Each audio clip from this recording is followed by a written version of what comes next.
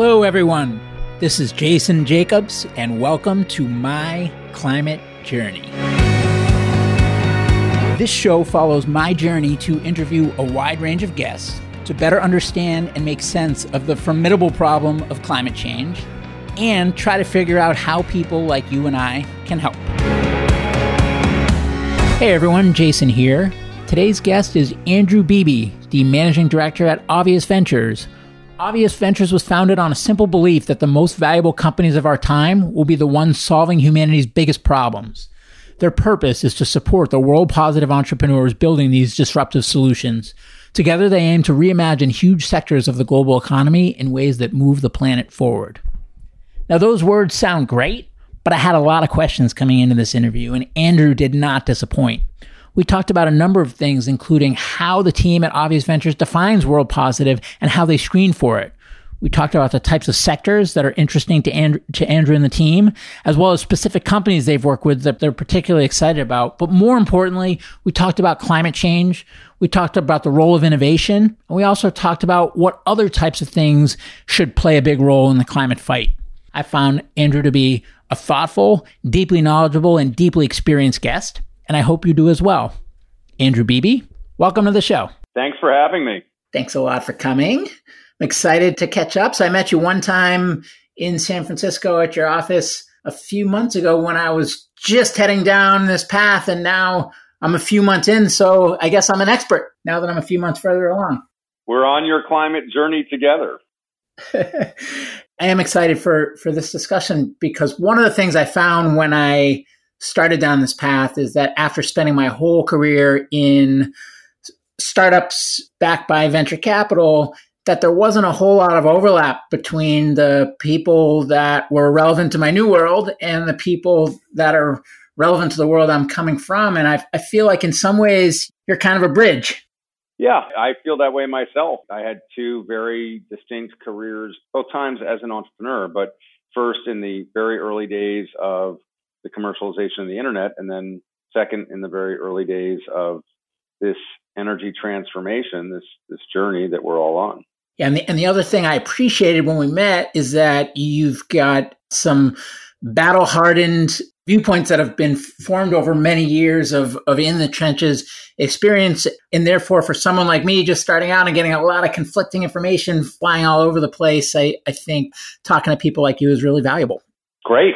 So for starters, I mean, I know, but for listeners' benefit, what is Obvious Ventures? So Obvious Ventures was founded 5 years ago with a pretty simple, but we think important viewpoint, which is that purpose-driven entrepreneurs trying to tackle the world's systemic challenges are going to outperform their peers.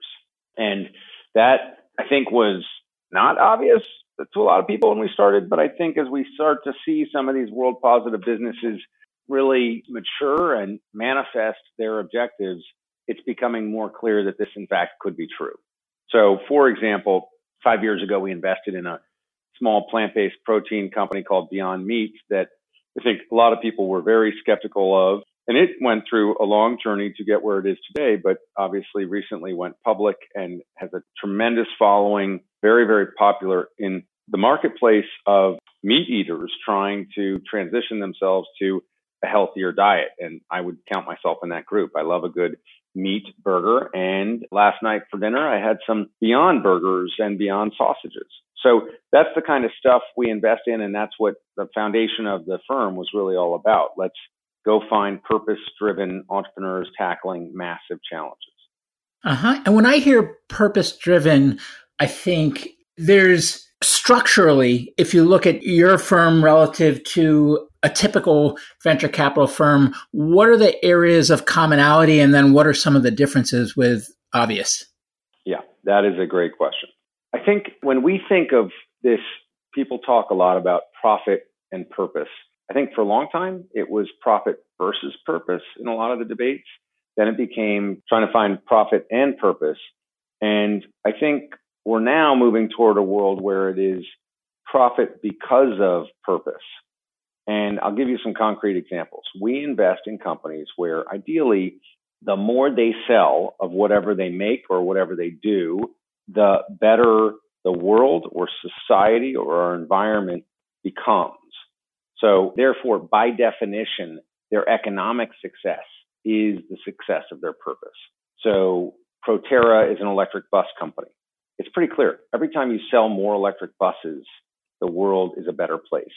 Diamond Foundry sells above ground diamonds, which are grown in labs. They're real diamonds. They sell them to people getting married every day. And yet they're not blood diamonds. There's no conflict involved in their extraction, and there's no sort of mystery in their sourcing. These are typical profit because of purpose types of businesses, as is Good Eggs and as is Beyond Meat. And the list goes on. We have 60 companies in the portfolio that really fit that kind of bill.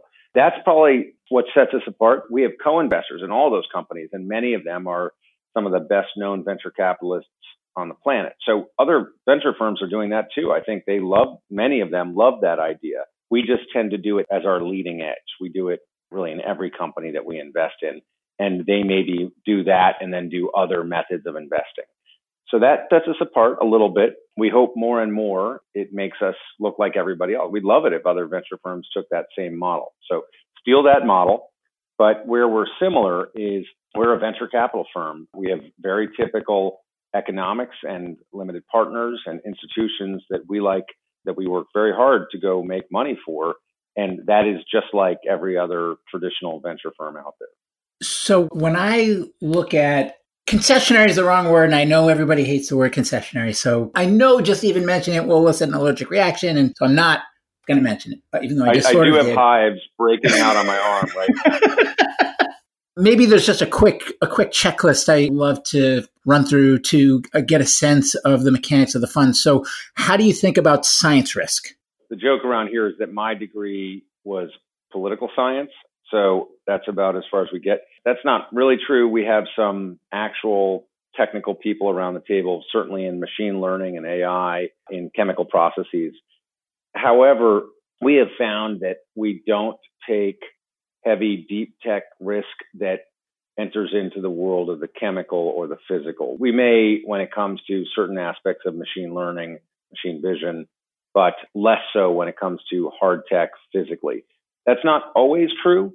For example, Lilium is a eVTOL company that is building all electric air taxis. And this is an oft ridiculed zone of flying cars. And yet I believe this company is going to be bigger than Uber. It's an extraordinary technological feat that they've already accomplished. And now they're working on commercialization. Those are the types of things where we may take more technical risk. But when it comes to exotic Perscovites or other energy storage technologies, we will tend to lean away from deep tech risk. What about time horizons? Very traditional in terms of venture. Our venture fund is a 7-year investing life and a 10-year fund life. So we are not particularly focused on long-term returns differently than other venture firms. Now, 7 to 10 years is still long-term.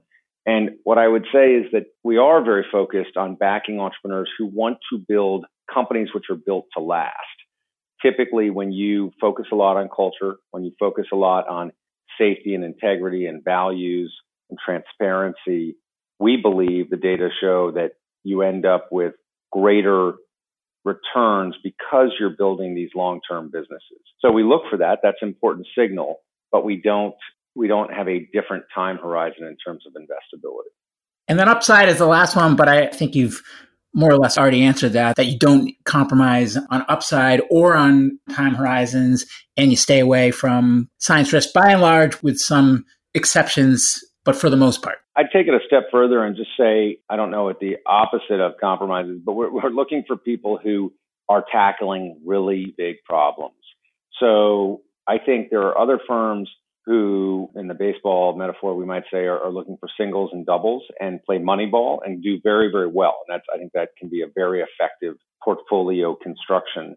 We tend to look for people who are going after massive transformations of older industries. So whether that's automotive or aerospace or food systems or the diamond industry or various aspects of healthcare, we're looking for people who really want to take on the big problems, not just the small components within those. We've made exceptions to that too, but that's what gets us most excited. And when you evaluate these opportunities, I get how you measure the more traditional VC part of market size and competitive landscape and timing and what's changing that makes now the right time. And does the team have the right experience to do this and founder market fit and stuff like that? But what about some of the other stuff you're talking about in terms of kind of the higher calling? How do you screen for that? Yeah, this is a great question, and it is an oft-debated one in the world of impact investing. And we don't really think of ourselves as an impact fund. And part of that is that baggage around concessionary. We sort of say, call us whatever you want, just call us for great deals. I like that. Call us whatever you want, but just call us. I could picture that at like 1 a.m. on an infomercial on TV. Well, hopefully it doesn't come to that. Just joking. But what we look for is going back to those values-driven entrepreneurs who, when we sit down, I mean, we spend a lot of time during the pitches talking to them about their values and where they came from and what businesses they built in the past and how they want to reflect their core values into what they're creating. And those answers, we listen hard in those sessions. I mean, those are important to us to understand what is the culture of the company, what is the origin story of the business, and even the people themselves. And we tend to find that people who have truly authentic reasons for being professionally in what they're doing, you'll see an alignment or not in what their product and service is. And therefore, we get back to that whole thing. If we just ask ourselves, if this business is successful as a business, is it world positive? And is it substantially, transformatively world positive? And if it is, then we move on to, great, is this going to be a great business? Let's go figure that out. So there's a very, very important screen early on that is, we would probably call it our world positive lens or world positive screen. And once they're through that, then our probing and our efforts, at least in the decision-making process, look a lot like traditional venture. If somebody comes in and says, we're building a more efficient M16 or something, or a drone strike tool that can be used for more precise military strikes, some people might call those things world positive for safety reasons or whatever, but that for us usually means, okay, it's not going to fit in the lens that we want to work on, or we wouldn't do a Joule or something like that because of, we think, the negative implications of the wild success of that business. So there's some that are obviously world positive and there's some others that obviously aren't, like the couple examples that you just mentioned. But what about the tweeners? Is there any example you can think of, and feel free to remove any defining characteristics or names, but of something in a gray area that maybe generated the most debate in the partnership about whether it passed that world positive filter? I didn't realize the questions were going to be so challenging. I'm trying. Of course.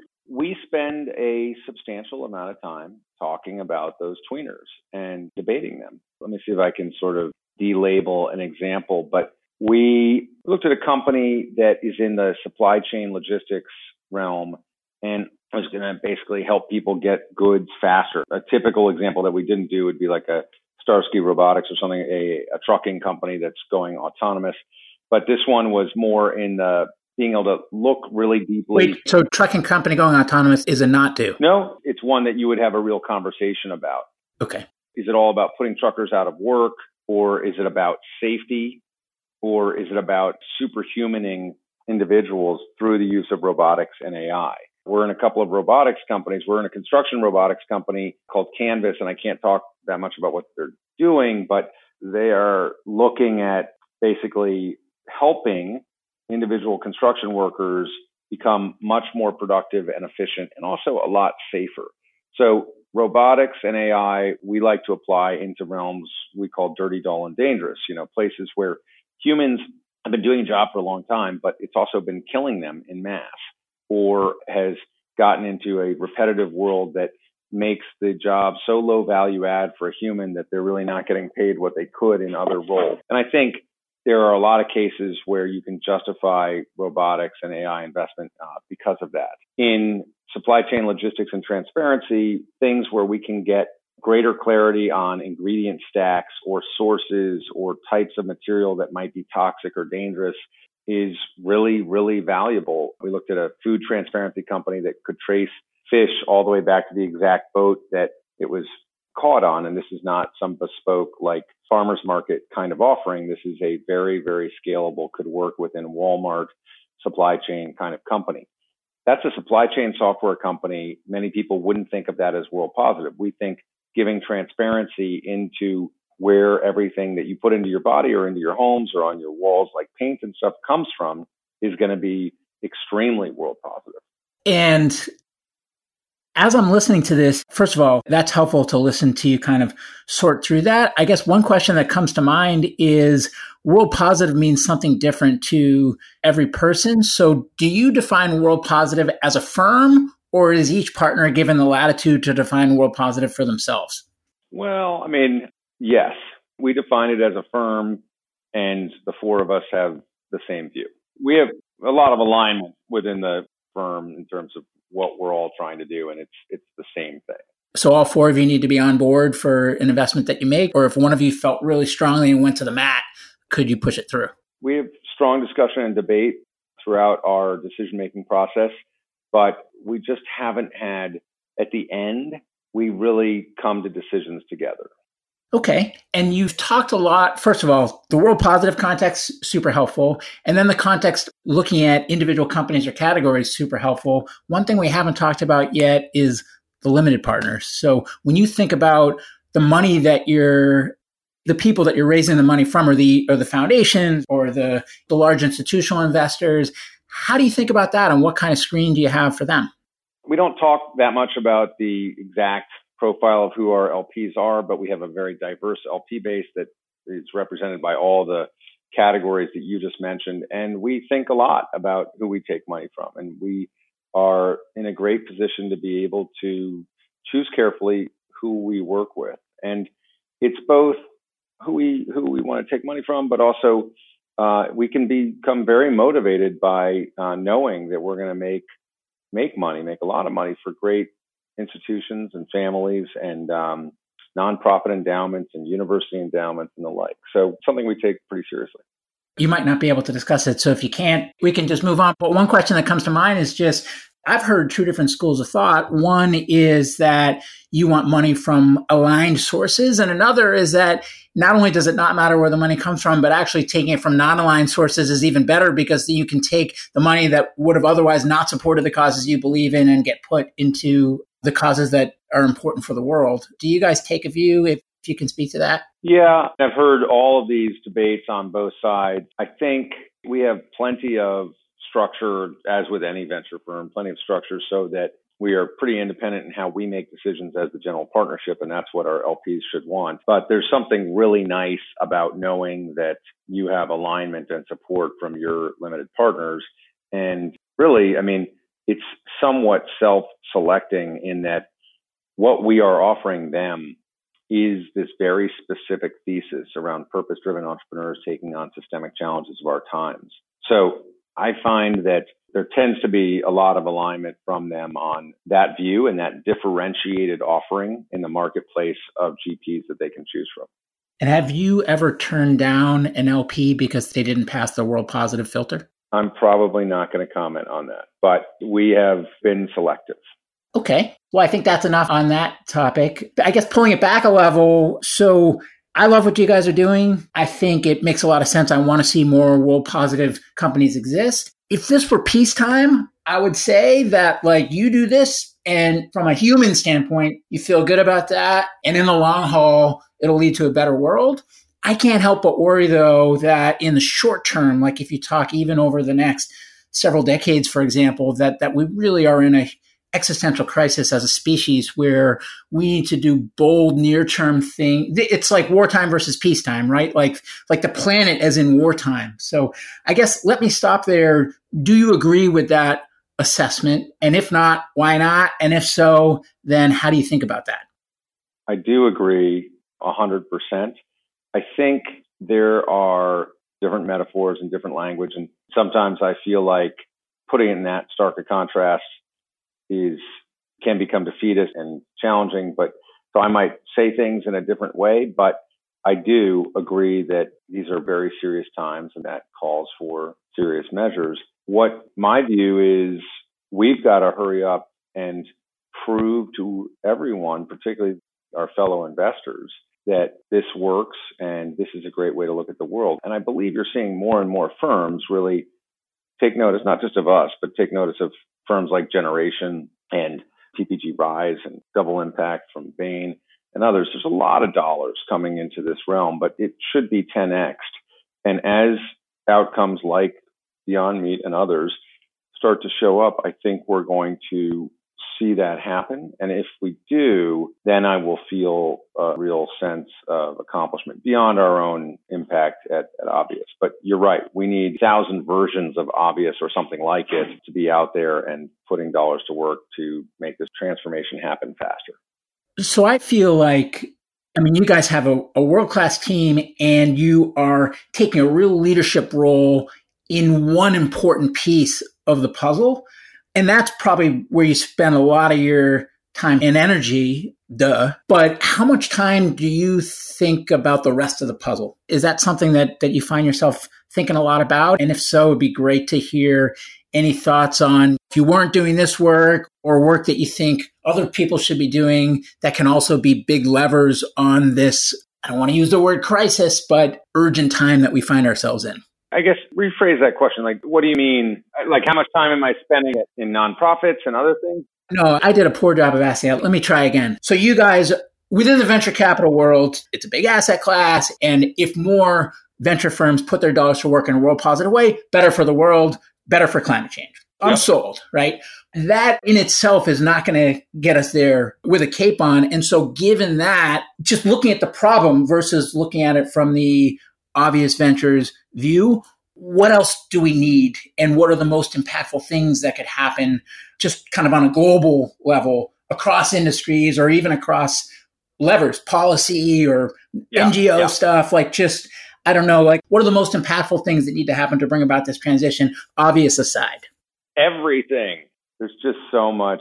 But look, there are other folks. This is a multi-front war, if we're going to use your metaphor, but like Breakthrough Energy just backed, along with a bunch of other people, Commonwealth Fusion, which I'm not that bullish on fusion or fission, but as a solution here. But they're going to try some stuff. There are people working on researching geo-hacking, kind of geoengineering for climate change, which I'm skeptical of, but they're going to try some stuff. And then there are the secondary, or maybe less obvious for some people, kind of movements around transitioning our food systems, transitioning many aspects of our transportation. Like I can't think of a part of society that isn't really impacted by what's happening and can't in many ways benefit from the upside scenarios of getting to work on this stuff. So pick a category. Maybe like ad serving technology is like good enough and let's move on from that. If you're thinking about starting something, maybe that's not the most world positive realm to work in, but in every single other top 10 industries in the world, there's a lot of work to do. So the fact that you guys don't take on science risk, do you think that science risk has an important role to play 100% in this fight? We're just not, we just happen to not have chemistry PhDs on the team. I track and try to support NREL and the work they do as much as I can. We are not obvious investors for the things coming out of like Cyclotron Road up at Berkeley. I'm big fans. A lot of the work that comes out of the engine at MIT, big fans. And some of those we might be a fit for, but a lot of it is a little bit outside of our strike zone. But those people, we should have 20 engines and 20 cyclotron roads across this country. And there probably are that many, but we should have 200. So if you're just looking at our carbon problem specifically, how big a role does innovation have to play? And what about policy? Where does that fit into the picture? Well, I've always said I'm a fan of Bill Gates and certainly the deployment of Bill and Melinda Gates' wealth into these critical areas, energy and health and food and other things. But I truly wish that they would also just take off $50, $100, $200 million and go to work on lobbying efforts in countries like China and India, not to mention the United States. But we need a Manhattan Project of policy and lobbying to help these countries reconfigure their viewpoints, but also their regulatory frameworks to help them transition things faster. If we had a global price on carbon that could ratchet up in a consistent and globally tradable way, I am convinced that things would move much, much faster. We should start in the United States. I mean, Europe is many countries except for the United States have started down that path. So we have some catch-up work to do, but taking on those kinds of policy challenges, I think, would be transformational for many very carbon-specific businesses. In areas of innovation that require that price on carbon, would you guys ever invest into that ahead of the curve? Or is it only in areas where they're kind of market ready today? Yeah, I mean, I think maybe there are some businesses like open air capture of carbon and stuff that, quote, require price on carbon. The solar industry, the wind industry, where we've done real investing, or solar, we've done real investing, energy storage, we've done real investing. Like, those are not, they will benefit greatly from a price on carbon, the right price on carbon, but they also are terrific businesses already and independently. So we'll invest in those things anyway. I'm just, when you asked the question about how do we really deeply accelerate this transition, and I think policy and regulatory transition is lagging in many parts of the world, most importantly in the United States. And there's a great deal of work we could do there, and money that could be spent there, and energy that could be spent there. So what role do the big hydrocarbon companies have in this transition? You're either on the bus, the Proterra electric bus, or you're driving the bus, or you're getting run over by the bus. So I think they got to choose. Should the big institutional funds divest? I've always been in favor of upvest. I call it upvesting. I think that they should. It depends on their investment time horizon, but anyone who wants to make consistent, great returns over the long term, in my opinion, should not be holding stocks where the companies are dependent on a business model that looks more wrong and more volatile every single day. So yes, if somebody can sit in front of you as an investment manager and give you a really clear vantage point or line of sight to them being a true leader to driving the bus or being somewhere safely in the back, then great, make that judgment. But holding a coal company, one of the top 5 coal companies 10 years ago, I think a lot of people thought that was a good bet. All 5 of them went bankrupt. That was not a good bet. So I haven't seen the logic that says that doesn't happen to a lot of other hydrocarbon-based companies.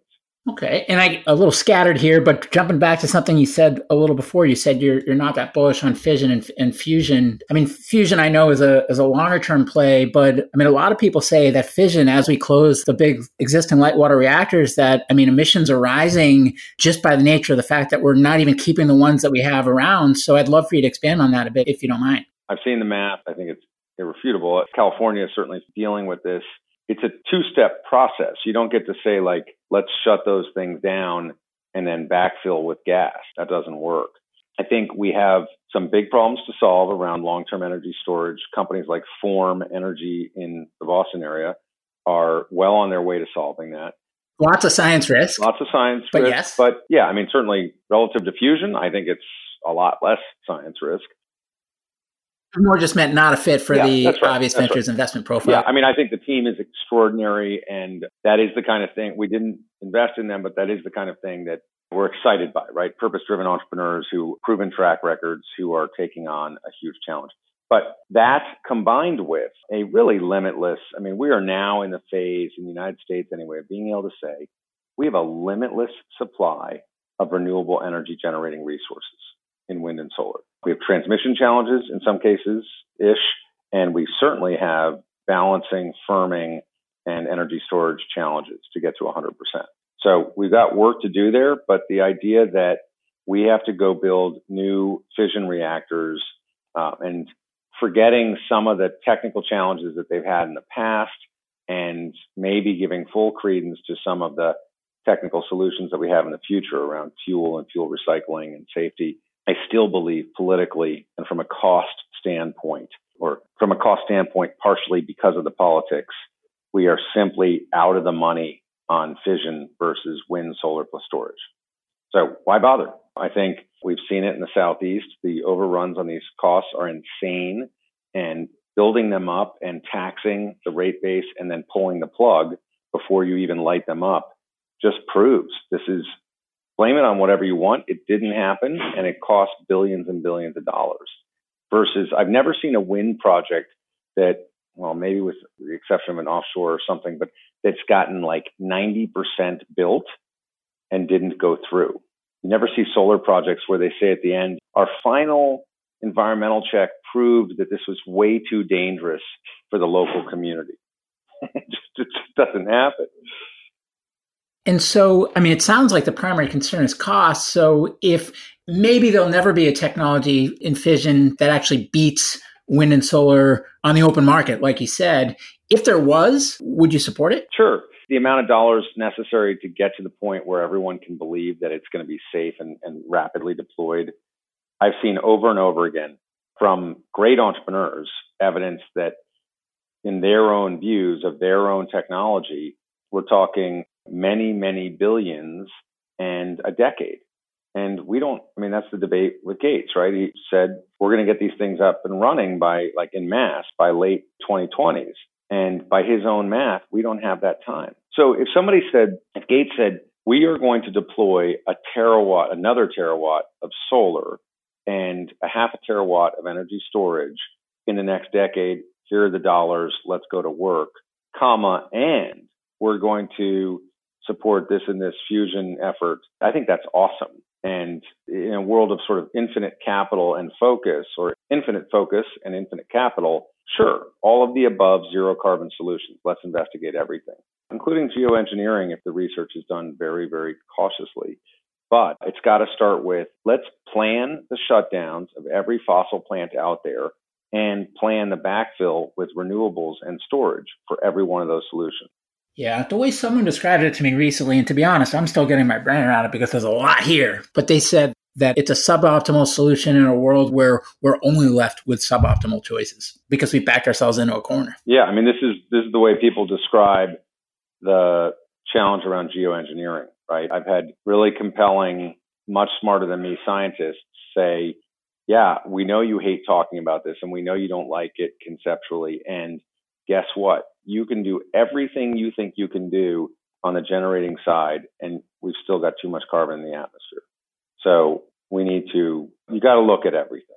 Yeah. I mean, that's what I keep hearing is that like it or not, we're going to need it. Fission, at least. But again, the caveat is that I'm still doing the underlying work. I'm still going through the math. I'm a parrot right now, and I don't want to be a parrot. I want to actually understand the stuff cold, which is one of the reasons I keep focusing on learning over anything else that I could be doing. I assume that the motivation for a lot of people on the fusion front is interstitial travel. Like people want to use this to power devices to move between planets. When you do the math, it's like, can you get below 2 cents a kilowatt hour delivered with nuclear fusion technology that then needs to be transmitted and distributed? Because I can get to 2 cents a kilowatt hour off my roof, not today, but pretty soon. And it's distributed by definition. And the answer is you can't. You can't build those central power plants effectively if the output power at the stub is zero in cost. Your transmission distribution alone is whatever it is, 7 cents.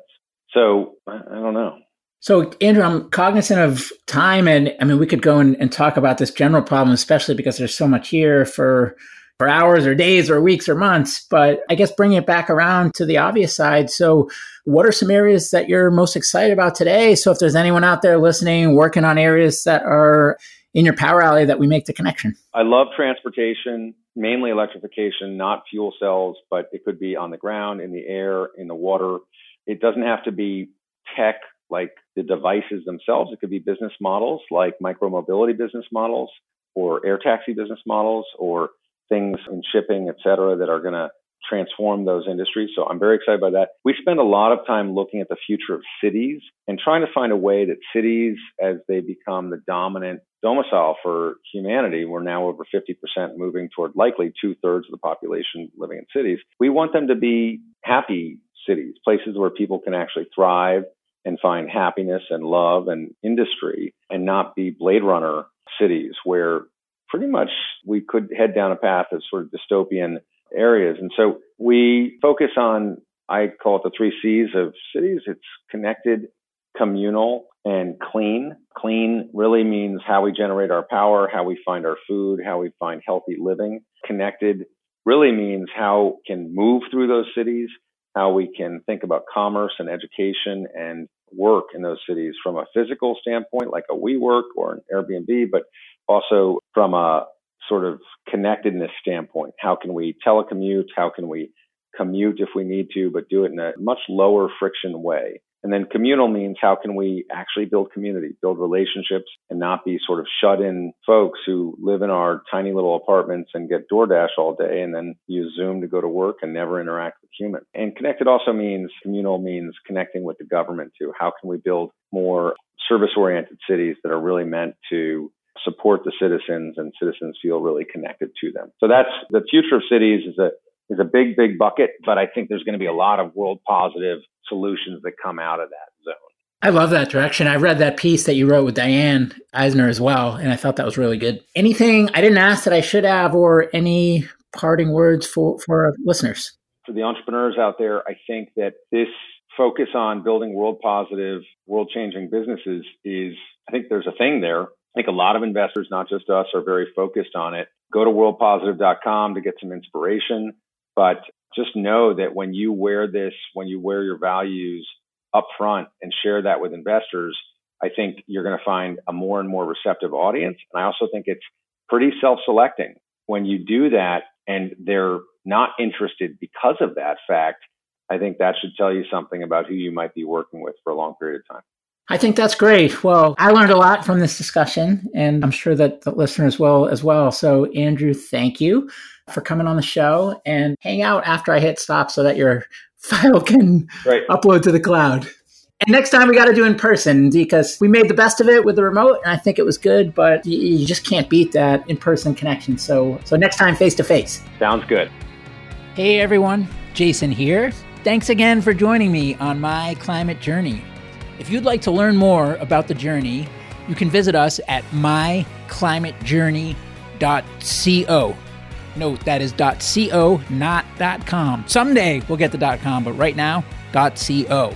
You can also find me on Twitter at jjacobs22, where I would encourage you to share your feedback on the episode or suggestions for future guests you'd like to hear. And before I let you go, if you enjoyed the show, please share an episode with a friend or consider leaving a review on iTunes. The lawyers made me say that. Thank you.